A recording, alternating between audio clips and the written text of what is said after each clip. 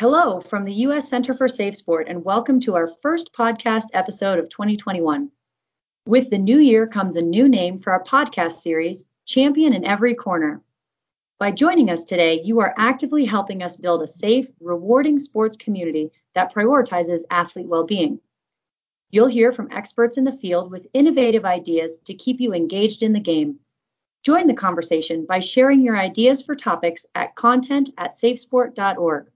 One important note, information about or reasonable suspicion of child abuse, including child sexual abuse, must be immediately reported to law enforcement and the U.S. Center for Safe Sport, and individuals must comply with any other applicable state or federal laws.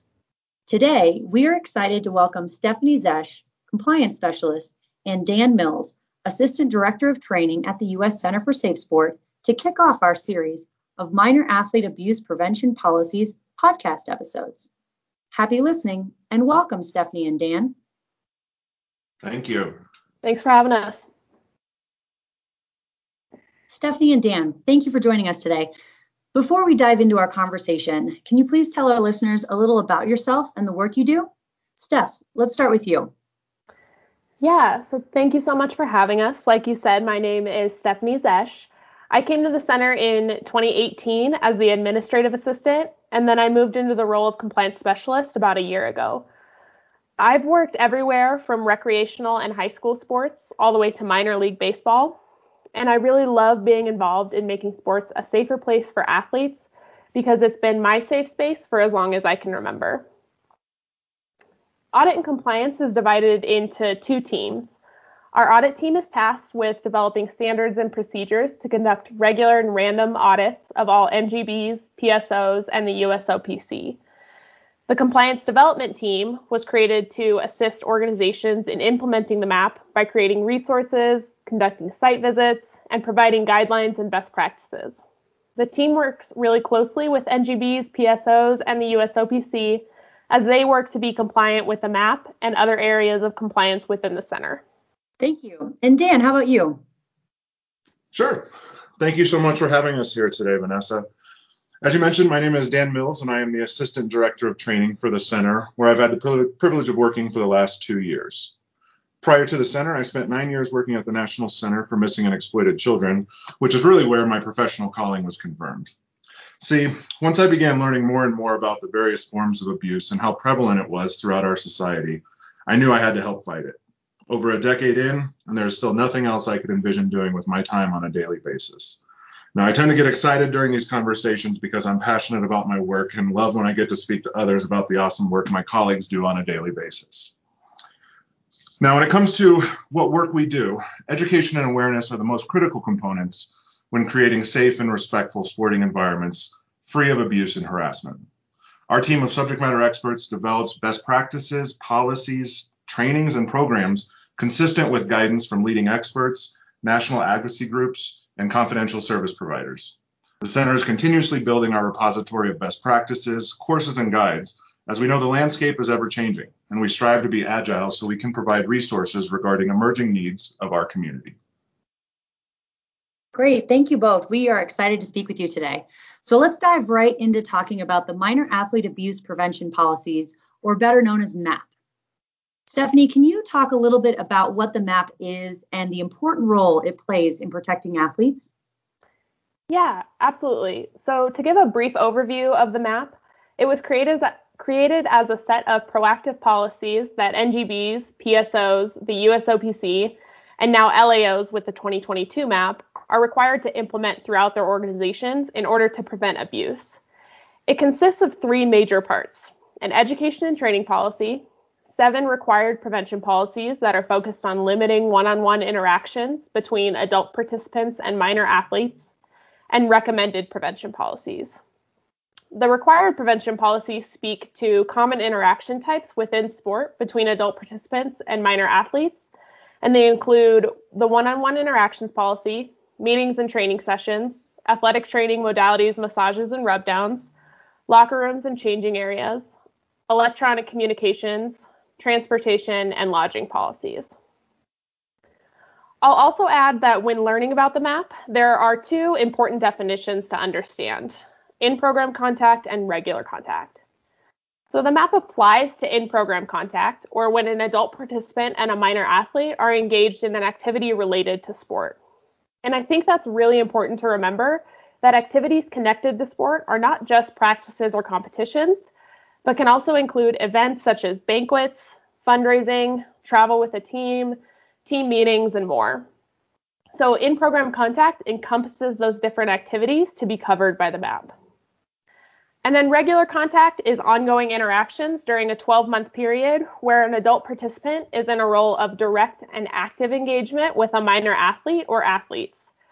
So these two definitions within the 2022 MAAPP clearly define when the policies apply and to whom, as well as who is required to complete training. So with all of that said, the MAAPP works to reduce opportunities for abuse to occur. It gives guidelines for organizations and adult participants to limit one-on-one interactions, and it defines where those guidelines apply. By implementing these policies, organizations are working to create a safe environment and improve minor athlete safety. Steph, thank you for that great and important information. Dan, what is the main goal of these prevention policies? Plain and simple, the main goal is to prevent abuse from occurring in the first place. I mean, it's the reason the center exists. It's our mission statement that we make athlete well-being the centerpiece of sports culture. So as the center strives to make that culture change, new tools and resources are introduced, and the MAAPP is one of them. As Steph mentioned, these policies are proactive. So with them in place, we can minimize the opportunities for abuse to occur. These policies go above and beyond the criminal justice system, in that the center believes behavior and actions can be inappropriate before they raise to the level of criminality. It is truly a community effort when it comes to abuse prevention. So when we have more and more people being able to identify red flags and risky environments quicker and quicker, intervention can occur before any misconduct takes place. And I'll just add to Dan's point that the policies within the MAAPP include good strategies for all adults to practice when interacting with youth in sport.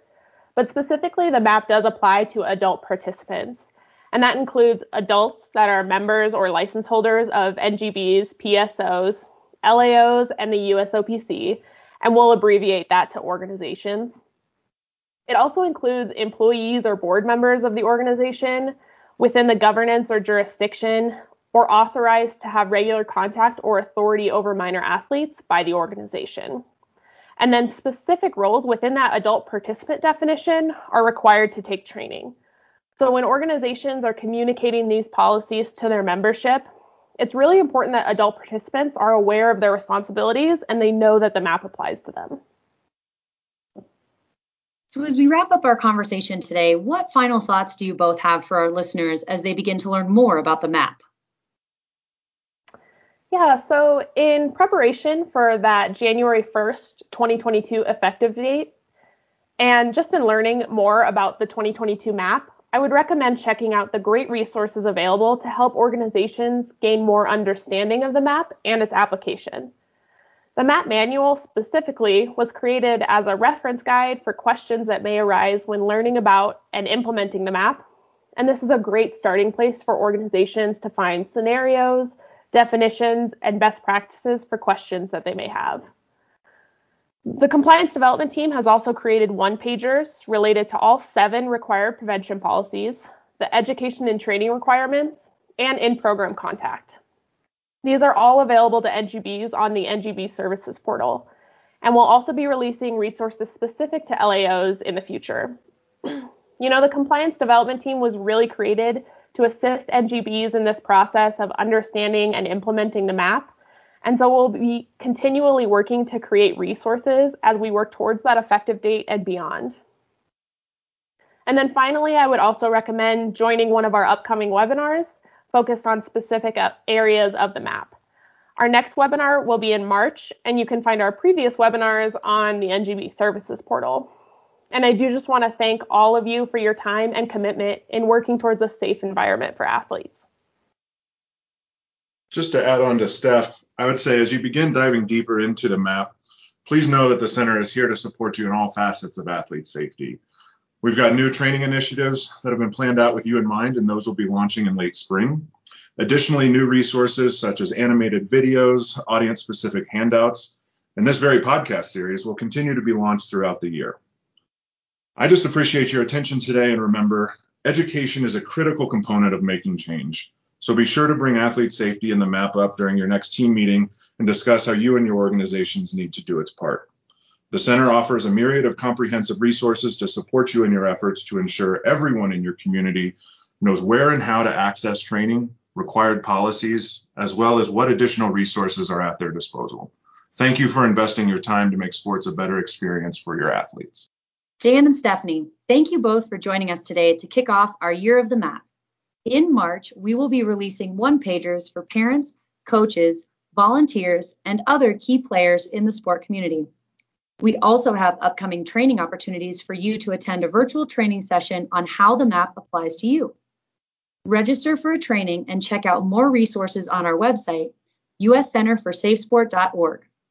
For our listeners, stay tuned for future episodes. We will be featuring different guests throughout the year who will address MAAPP-specific questions for national governing bodies, local affiliate organizations, coaches, parents, and athletes. One final important note. If you know of or suspect abuse or misconduct, please report it anytime, anywhere at our Report a Concern portal at uscenterforsafesport.org. If you have confidential or anonymous questions, contact the Safe Sport Helpline at safesporthelpline.org. Thanks for listening. Tune in next time and visit our website to hear more episodes.